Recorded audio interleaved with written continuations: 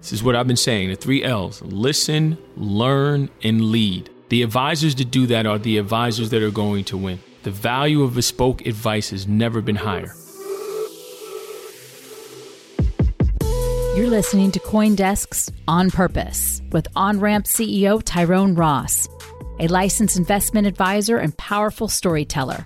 Tyrone has a passion for digital assets and their ability to disrupt our current way of life. This show is for advisors by advisors. Advise on purpose in the arising realm of Bitcoin and cryptocurrency. And just a reminder, CoinDesk is a news source and does not provide investment advice. And now, Tyrone Ross.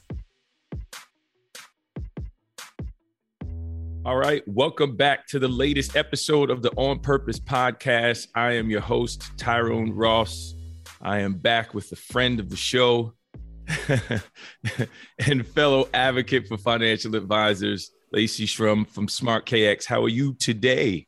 I'm doing so well. Thanks for having me. Absolutely. This is a long time coming. Just saw you at Riskalyze's conference, which was awesome. We got to talk for a bit, some of which I'm sure will come up today. Let's just start with the basics. So many ways we could take the conversation, but introduce yourself to the people so they know how special you are. I'll take it. So my name's Lacey Shrum. I am an attorney. I grew up in the RIA space at the beginning of my career through ops, compliance, went to law school, and then did GC and CCO work. Left the RIA and still did compliance consulting, and then got really interested in tech and just, for lack of better reasoning, just wanted to know how the internet worked. So took some dev classes, and at that point just got really into learning about Bitcoin and cryptocurrencies and blockchain technology, still doing consulting, and just this industry is ripe for technology innovation. And one of the major problems that advisors have is their fee calculations and ensuring that those are accurate seamlessly and easily. So that was the reasoning for building my company, SmartKX, where we automate the fees from the agreement with the client to fee calculation, auditing, and then an overall revenue service for advisors. Awesome. So let's stay right there. I think that's one of the things that you always talk about that I think is so important, and which is why when an advisor comes to OnRamp, one of the first things we have there is big post your fee agreement right here, right? So just talk about that, the fees that advisors charge and billing and their agreements, and how most times those really aren't aligned, and how that could present some issue for advisors. And I think it will even more with crypto, as we've discussed as well. Absolutely. I think that any advisor that was listening to this probably heard me say fee process, and we're like, because we're just getting out of the cycle of quarterly in advance right now. And it's just a headache. Like every advisor, every firm will tell you, like, this is one of the most tedious, I lose sleep over this at night because the process is all manual and I don't know what I don't know is in there. Like, I don't know what the stack of contracts say, but I do know that the SEC is going to ask when they examine me. I do know that when we hit a bad market and clients get upset, they're going to ask me, does the fee match the client contract? It sounds very basic, but that's really hard to maintain. As a firm grows, as the relationship with the client changes, maintaining that symmetry is really difficult. So it's just this huge pain point for advisors. Most advisors are doing some, if not all, of their fee calculation manually. So that means in an Excel formula, they have someone who's going in and calculating the amount charged and actually paying themselves. So advisors also have this really odd situation where they are able to calculate their own fee due and pay themselves out of the client's account with no oversight. So great job if you can get it, huh? Yeah. Whenever anybody's like, oh, this bill by AUM is going away, I'm like, there's no way it's going away. Like, as a business person, like, I'm not, if I can get money straight out of the account, I'll take it. Mm-hmm. So they have a lot of responsibility and not a lot of oversight. I mean, the SEC will come in and do a look back, but that's 2 years past when it's happened. And so if you have mistakes or fraud or just everyday errors, they can continue on for quite some time. And so that's like another piece that I know we'll talk a lot about, but just like this idea of things happening in real time besides in contrast to a look back audit, which I think is really exciting about the technology. But yeah, most are doing quarterly in advance. Almost all are still billing from client accounts. And then of course the quarterly in advance brings up a lot of issues and headaches and a lot of discussion. Yeah, especially on a volatile asset class. But so much to dig into there. I guess let's go through, because again, you've gone through this, you've seen it. So if you could just give us an example of probably the most egregious example that you have seen, because I'm sure there are a lot of advisors now kind of like leaning in like, oh my God, am I doing this wrong? What could I do? And then kind of blend that into how you see a solution, what Smart KX does to help. And then we could kind of lead advisors to where the pastures are greener and fairer.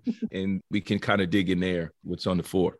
I think the most egregious, outlandish thing, which I haven't personally seen in my legal work, but it can always happen, is fraud. You have these firms who are usually, if they're larger, like trusting a group or one key individual who's running fees, paying out of a client's account to the advisor's account, which someone has control over. So that's like the most egregious. Is that I don't work with firms where this is happening. I've not seen it, but like that is a risk of this problem, that you can pay yourself and you have somebody that is solely in charge. Most firms have one key person. It's usually an operations person that's doing this whole process, which like that's a huge risk. That's a key man employee risk that person could leave. That's also a lot of stress, a lot of burden for that person. I know many who are planning vacations and family events and births around the time of billing. Like nobody should be doing that. So that's like the most like egregious issue there. The other one is, of course, dealing with the SEC. Like they can come in and it's really easy to put a junior, examiner on this and say, compare fees to the client contracts. And it's really easy to find things that don't match. Usually the contract isn't robust enough.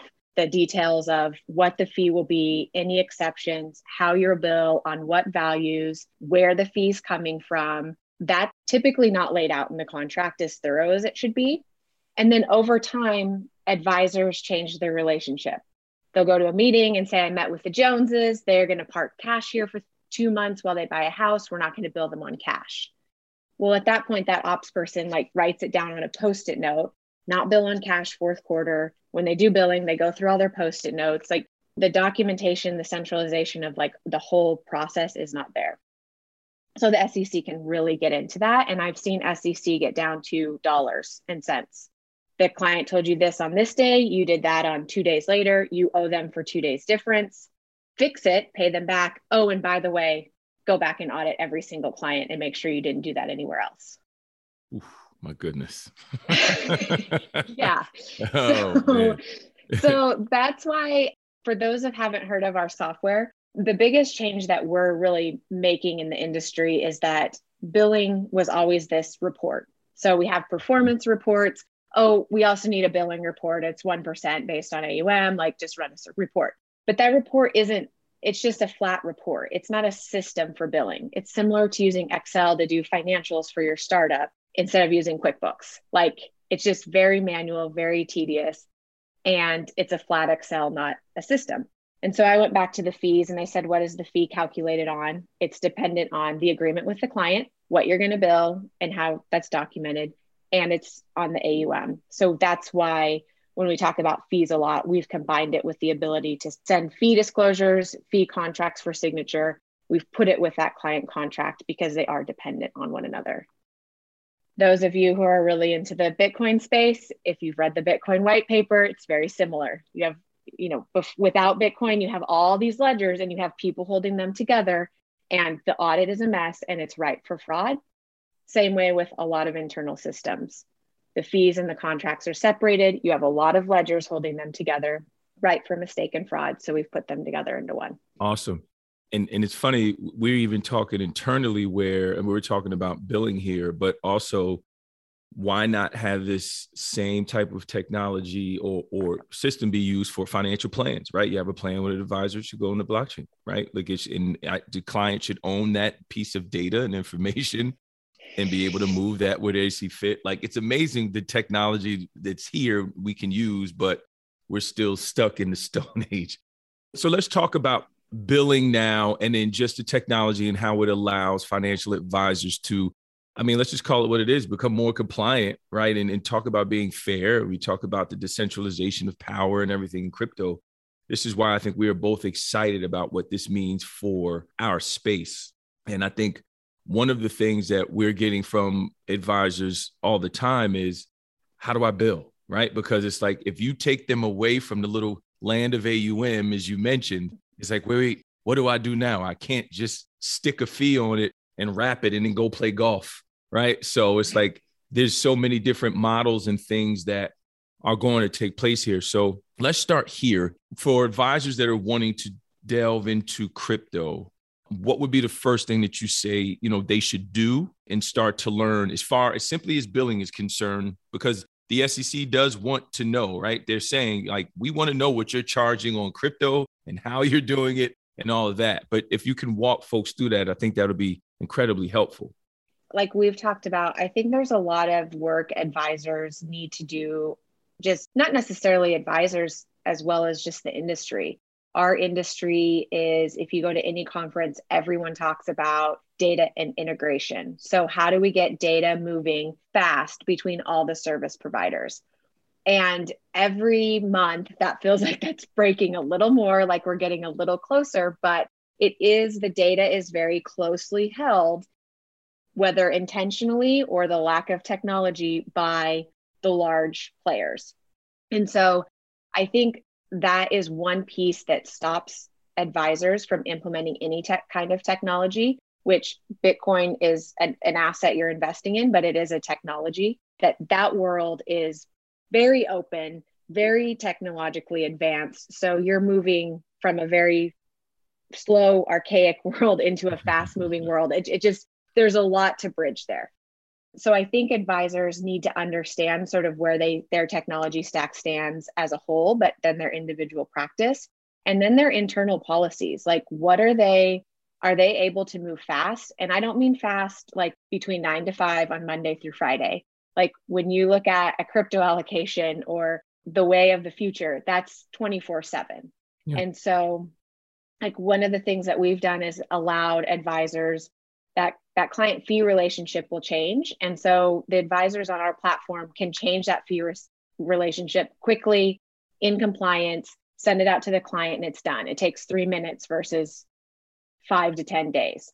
And so I think you've got to look at your process. Like, am I ready to like jump into these fast moving waters with billing, with signing contracts, with the way how money moves so quickly? So I think that's really the first piece for advisors to think about if they've made that decision. There's lots of other things I think advisors should think about. I don't know. I think it's one of the best things advisors can do right now is if they're large enough, or if they have somebody on staff who has an interest in technology and crypto and Bitcoin. And also, obviously, if they're on staff, they understand the RIA and investing world. Just like hire somebody to come and research and learn about all the weird things that are out there in crypto. Like, I pride myself on being the weirdo of the legal space, and like clients love that. Like, it's good for your staff and your investment team to know, but like clients love that. They don't love talking about ETFs and mutual funds at cocktail parties. Mm-hmm. Like, I'm sorry, but a portfolio manager from, a big investment company to come speak to the group, it's been done for a long time. You have some like weirdo like all of us Bitcoiners that understand and can talk to clients, and just talking about how finance and advisory in the world is changing with this, and how you're taking a world that was so layered with gatekeepers and middlemen, and you're really just flattening it out. The internet changed things for a lot of reasons, but this has an ability to like really disrupt all these middle people that are holding everything together. And I think that's really exciting to tell clients about, whether you move forward with it or not. Yeah, I agree. And that's one of the things that is not talked about enough to me, is everyone's like, oh, well, how do we do crypto and this, that, whatever. Like, first of all, you need to hire the people who know crypto. And if you are at a traditional firm, they're not trying to work where you are. They're trying to leave where you are and go to companies that are being innovative. And I'm sure you get asked this question as well as you're raising capital, and we are. You're like, well, why wouldn't the incumbents do this? Well, for one, they haven't yet. And two, they just don't have the intellectual capacity, right? The folks there who know it enough to do it. So that dearth of talent, right? And there's just been this exodus of talent from the traditional world into our space and to build the future of financial services. And I think it's a beautiful thing to see, but that's a really good point. So just holding here for a second, for advisors that, and you said something that I think is so powerful, because I say the same thing, is you said minutes versus days, right? And I think that's the whole thing, that we want an account being opened, funded, and then traded. That taking days is ridiculous. Like that should be minutes and ultimately seconds, because it can happen now. But in a traditional world, it's just long time of, is it ACH? Is it wire? How are we getting the money in? And once it settles, how much is available? Settling. It is. Give me a break. Right. If you build in the space enough, you just learn after a while and like, oh, they did this on purpose, right? It doesn't really have to be this way. Leaning in even more is one of the things that, again, even working with you all, right? And we're excited for that, for, you know, to bring your services and what you're doing for, you know, customers of OnRamp, is with billing, there's technology there to allow an advisor to bill by the day, right? Or to bill by the week. Why are you billing quarterly in advance or whatever else? Like, you can pull the fee and, like, in real time, if you choose, get paid in kind. Like, all these things are there. So before leaving this, I just want to, you know, what do you see in your vision, right? Because you are very much a visionary of what the RA space looks like 5-10 years from now, if OnRamp is successful, if Smart KS is successful in helping advisors run more efficient practices. It's funny you asked that. There was an ongoing Twitter debate this weekend that I was leading in charge of. So I always look at it as a founder, like, you've got to keep this big vision in mind. And then you've got to, like, really be able to drill into, like, where your clients are, what their pain points are right now. And so I think we're getting to the stage where the clients are saying, okay, quarterly in advance doesn't make sense, but we've had to do it before because billing was so terrible to begin with. So we only did it 4 times a year, and it became the industry standard. So that's what everyone's doing. But then it's just logistically difficult to carry out. But then to think about changing that fee schedule, I mean, if you say that to most advisors, are like, oh no. Like, it's just the logistics of deciding what it is, getting the paperwork out, doing due diligence on each of the contracts, what consent do you need, then getting the notice to clients, getting them to sign if they have to. Then when it does change to average daily balance, let's say, in the middle of a quarter, you've already billed in advance. So your whole deck is thrown up. You've got to reshuffle, you know, and do all the calculations, which is very difficult to do and execute. We do that.